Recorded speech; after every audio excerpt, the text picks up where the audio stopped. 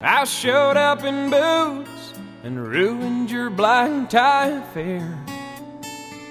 The last one to know, the last one to show, I was the last one you thought you'd see there. Welcome to another edition of Michael L. Craver Presents, extending my enabling episode, which was a change in format, and we have the next layer of that, which is talking about amnesty. It's a beautiful January the 27th. Happy to have you.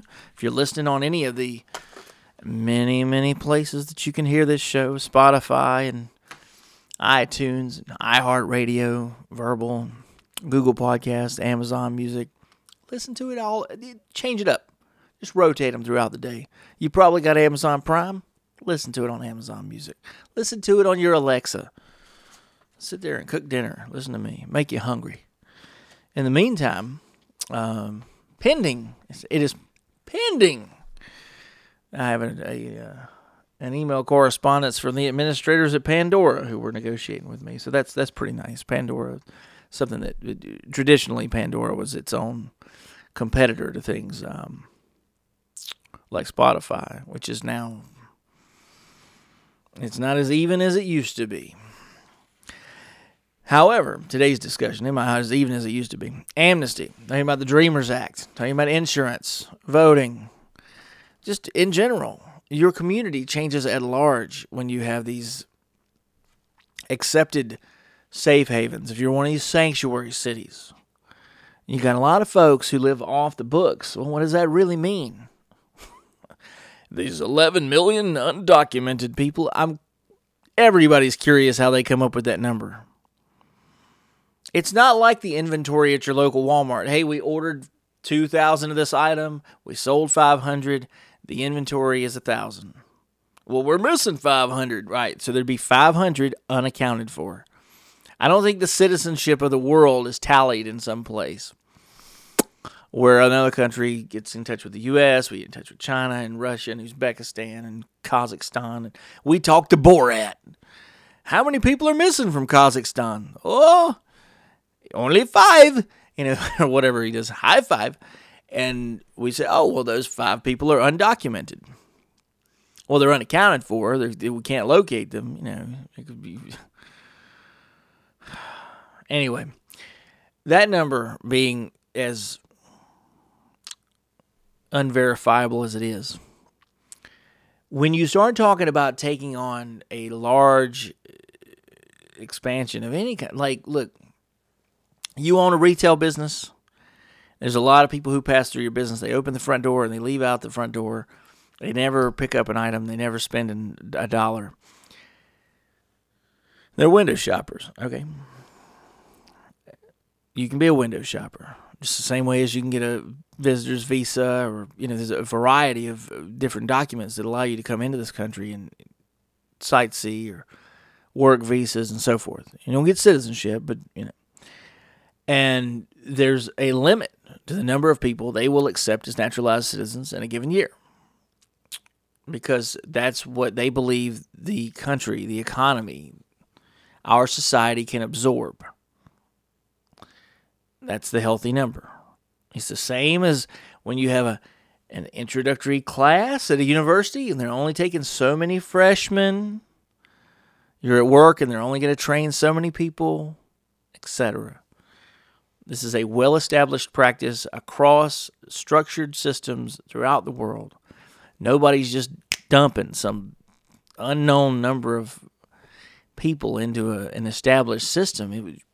Lord knows what the impact would be. It wouldn't be good. It'd be really bad.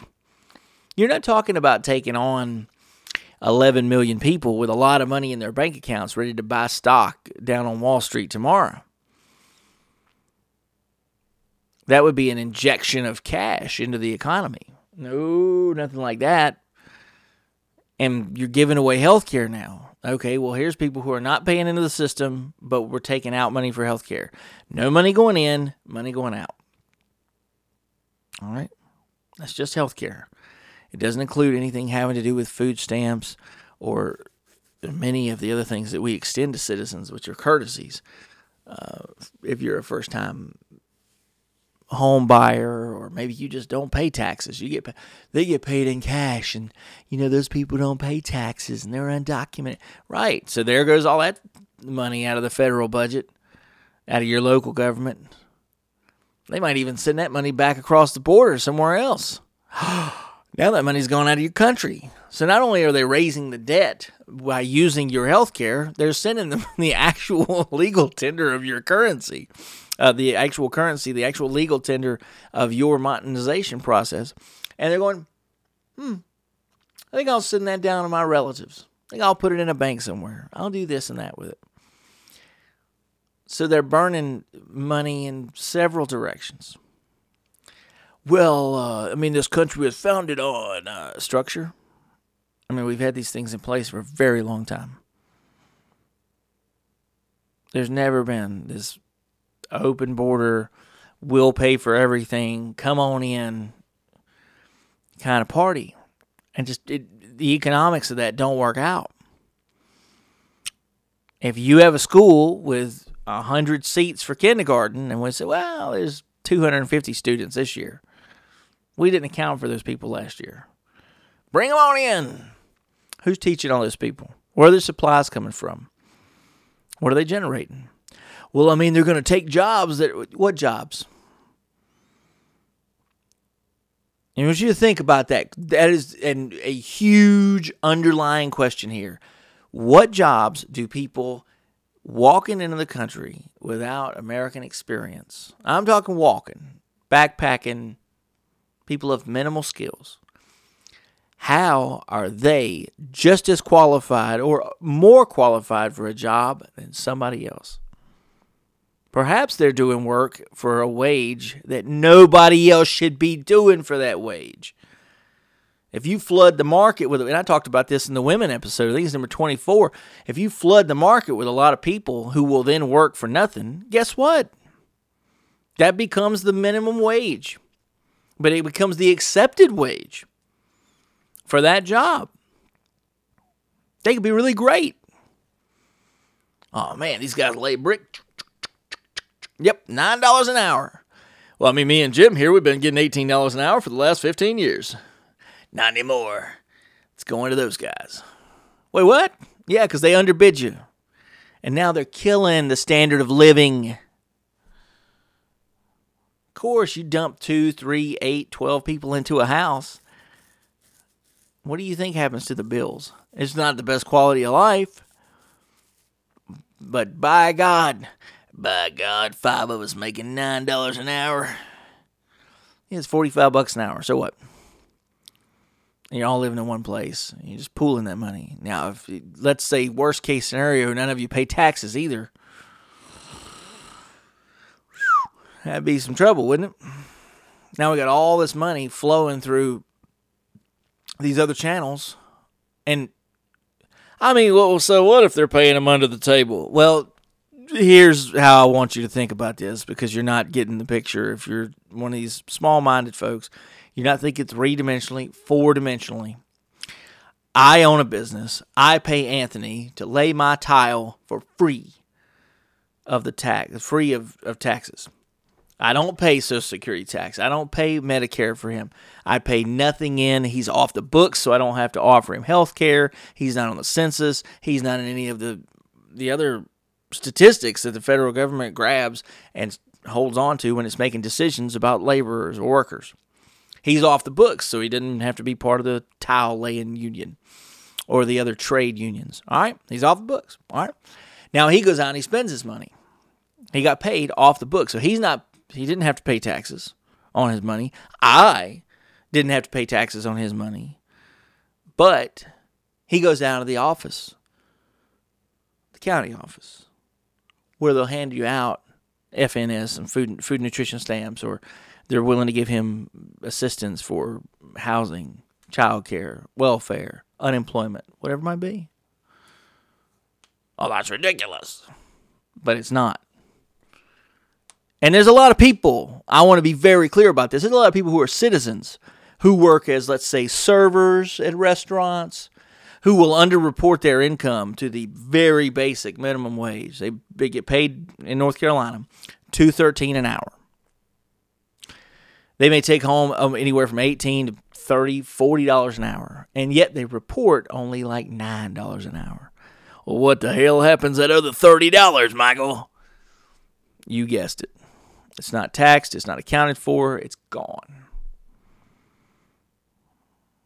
So you're paying their share of that money. They keep 100% of that money, and you pay and make up for it.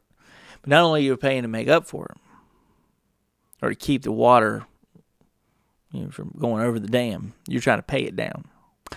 Not only are you doing that, they're going down to the Social Security office and the county office to register for their other social programs and saying they testify and sign away, I make $9 an hour. Here's my pay stub to prove it. So you give them assistance on top of that. Yes, the first part of this, I described that they may make between, let's say, $18 and $40 an hour. You're also then, we do the math. Then throw on that welfare, throw on those food stamps, throw on the other assistance that they get, and then pile that money up per hour. So they earn, or they're taxed at $9 an hour. These other things equate to it being $49, $55 an hour that they're going to take home because of the assistance we're giving them. Imagine Tiger Woods, Michael Jordan, these large-scale athletes show up and they say, Tiger, you know what? Your handicap is not being assessed correctly. We're going to give you a 25 handicap. Some bitch never lose, right? Those of you who don't know, go out golf, don't know what I'm talking about. You could go out in any race car, track and field, you name it, in a race and say, we're going to give this guy a significant head start. Is he always going to finish first? Of course he's going to finish first. This guy that makes $9 an hour and he on paper, but he's taking home $30 an hour with or plus assistance. What are you going to say to this guy? He's what? And that's just the guy in the system. Is the hope that the folks who are coming in from the outside, we give them amnesty, we give them the Dreamers Act, whatever it might be. We give them access to the system. And there's no more money coming into the system. I want to be very, very, very clear about this. It doesn't generate any more money. In fact, it would change the dynamics of working wages, of the healthcare system at large.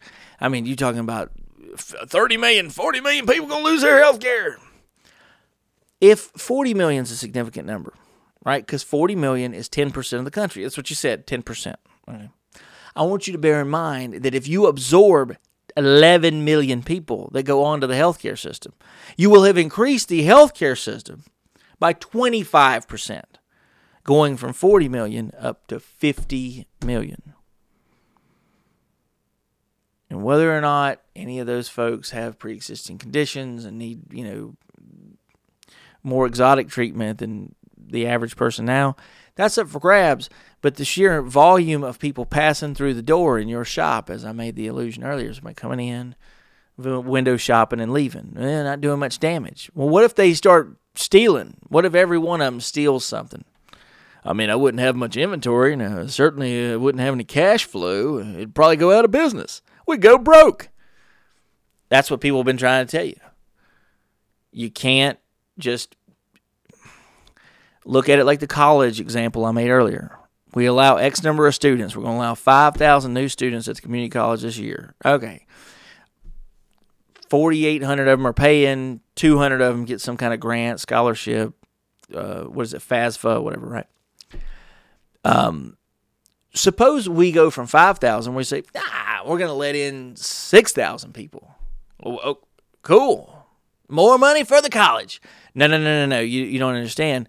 It's going to be 6,000 people. You see, it was 4,800 paying. It's still going to be 4,800 paying, but 6,000 people are going to go to class.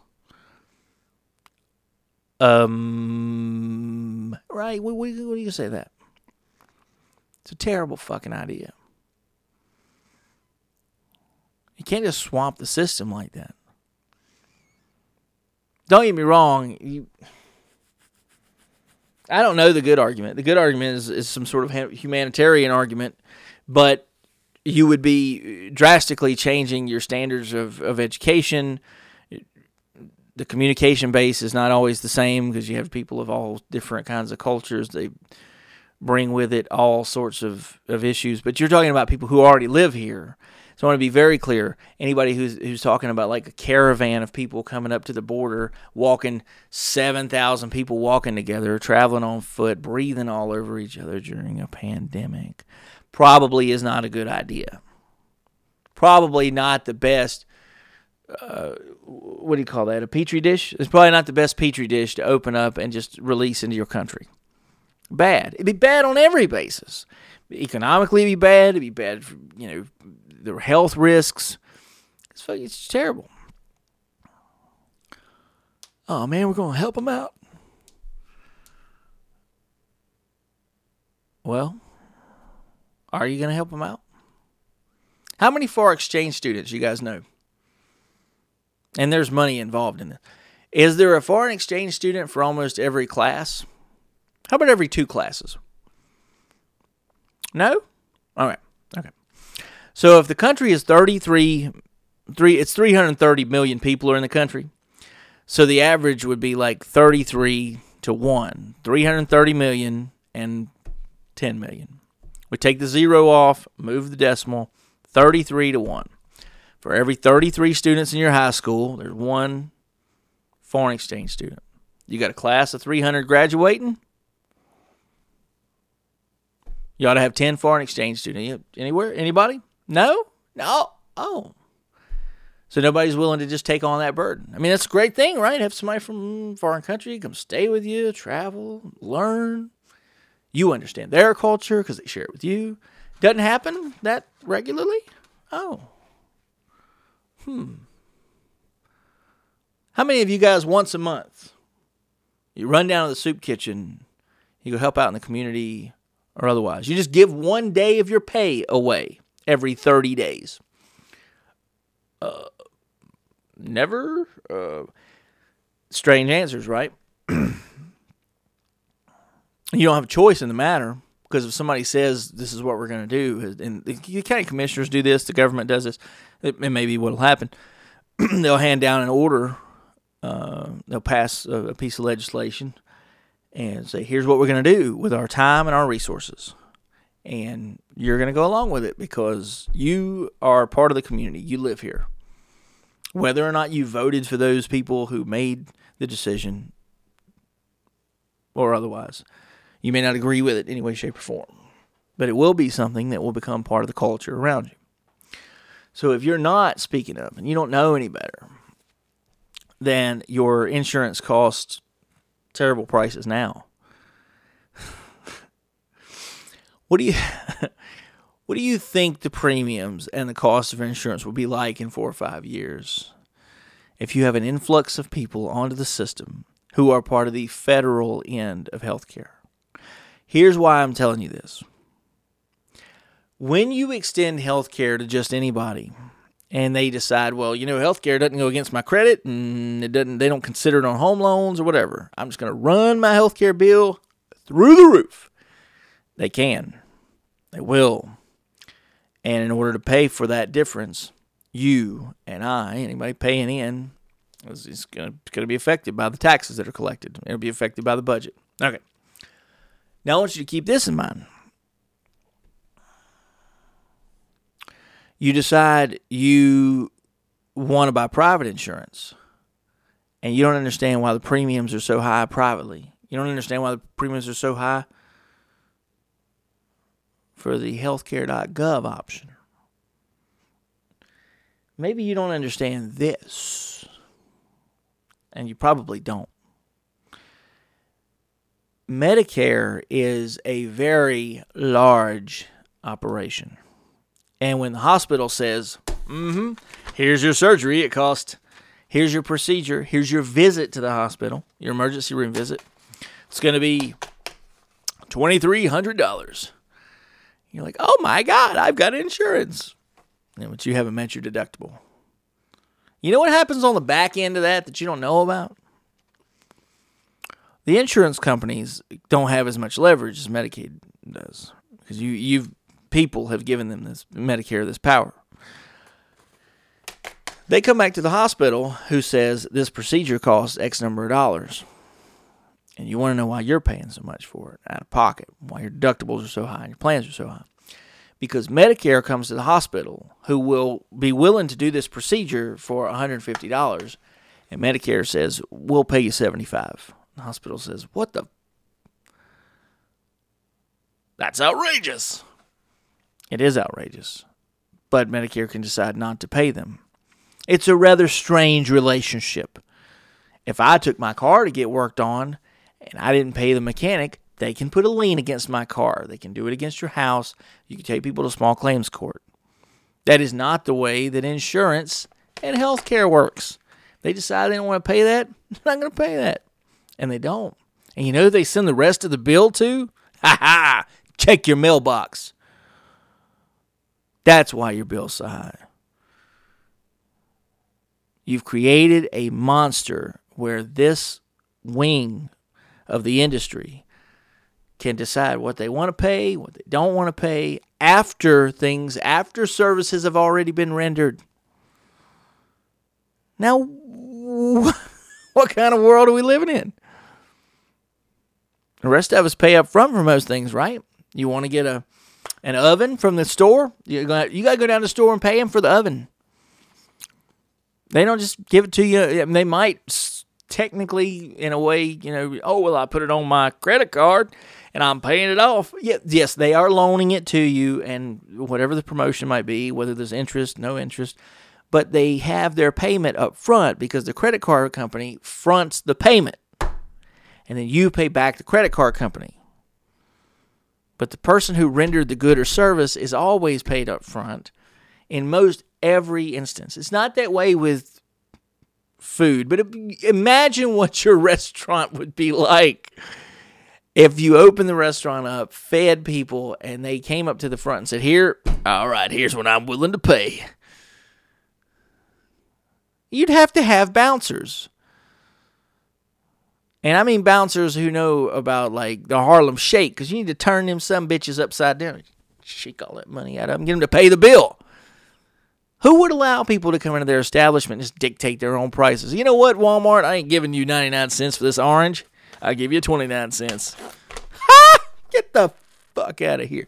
And they would. They tell you to get lost. Healthcare doesn't work like that. It's one of the main reasons. It's one of the heaviest burdens. And yet everybody's like, we'll just give healthcare away to whoever. Medicare, this and that. It's one of the major problems with amnesty. But that's not just insurance. It's got to do with quality of life and so forth. What would you do about this problem, Michael? Look, if them people want to live in this country, forget all that caravan and moving and walking and all that stuff. This is my idea. How come nobody else has even... I never heard anybody say this. Why don't we just buy the other country? Annex them. You took New Mexico and Arizona and Texas. Took that. That's conquered land. We took that from Mexico. Anybody who's arguing about ethnicity whenever they're being partial, or some people call that racism. Race is a species of people. You're not racist against your own species. But if you don't like Hispanic people or people who speak Spanish or something of that nature, you're just, oh my goodness. Do you hate all the people in Texas? No, because they got a state flag and they're part of the United States of America. Well, we conquered that land. Just like Louisiana and Alaska. I mean, we bought a lot of this stuff. It belonged to somebody else, and we paid for it, or we took it. Well, if you want to make them people citizens, go to Biden.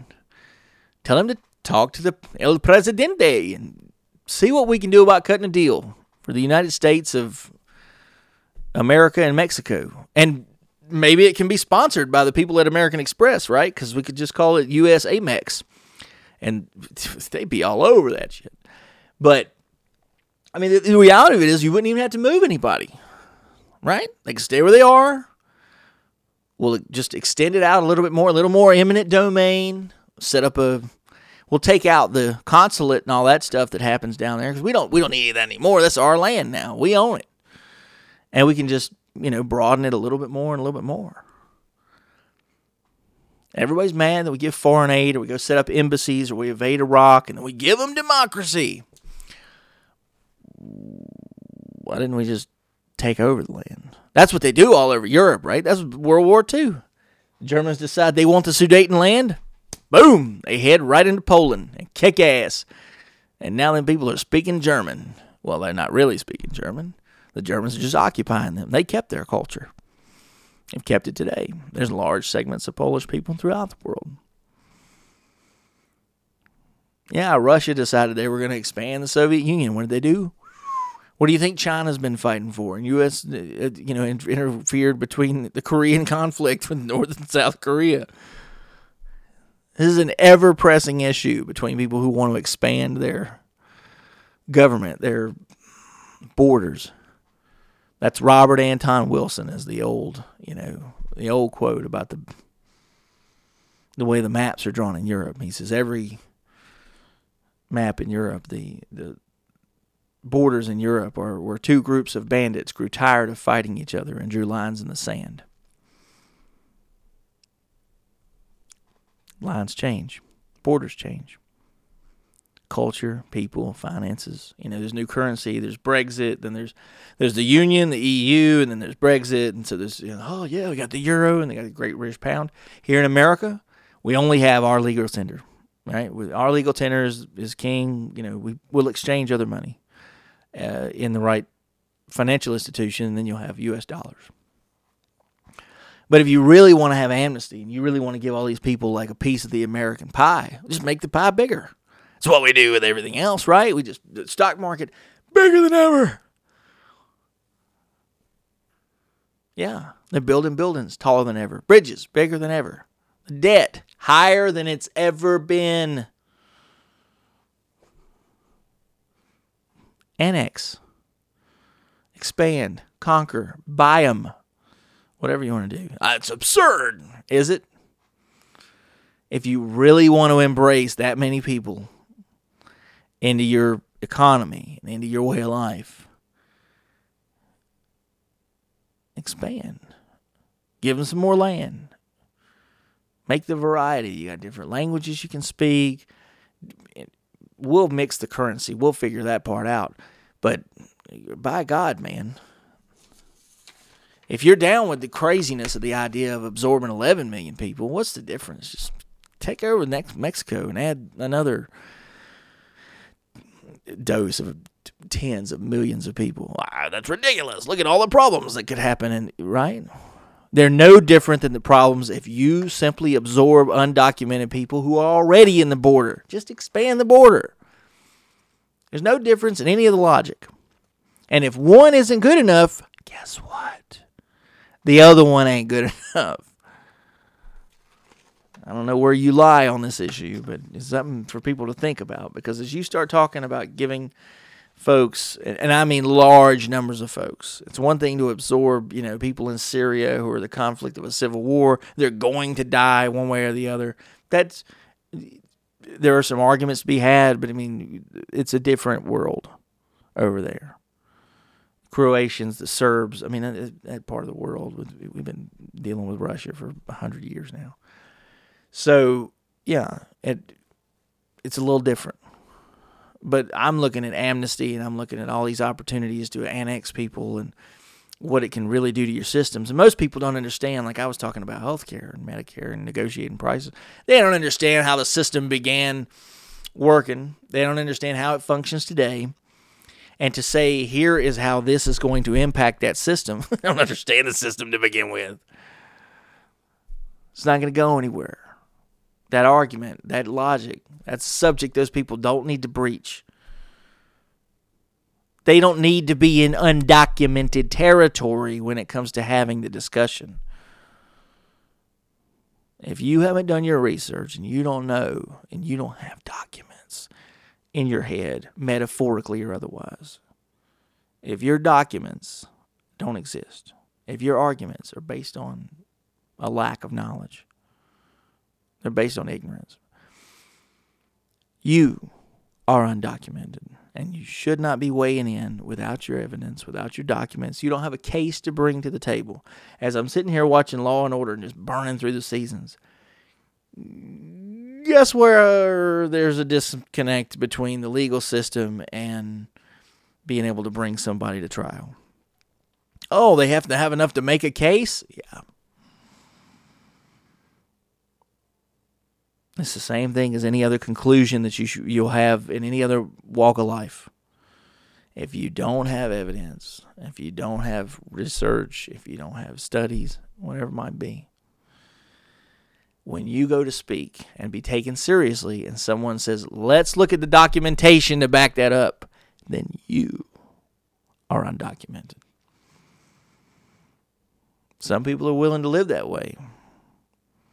But for many of us, we just don't recognize the possibility of that being legitimate.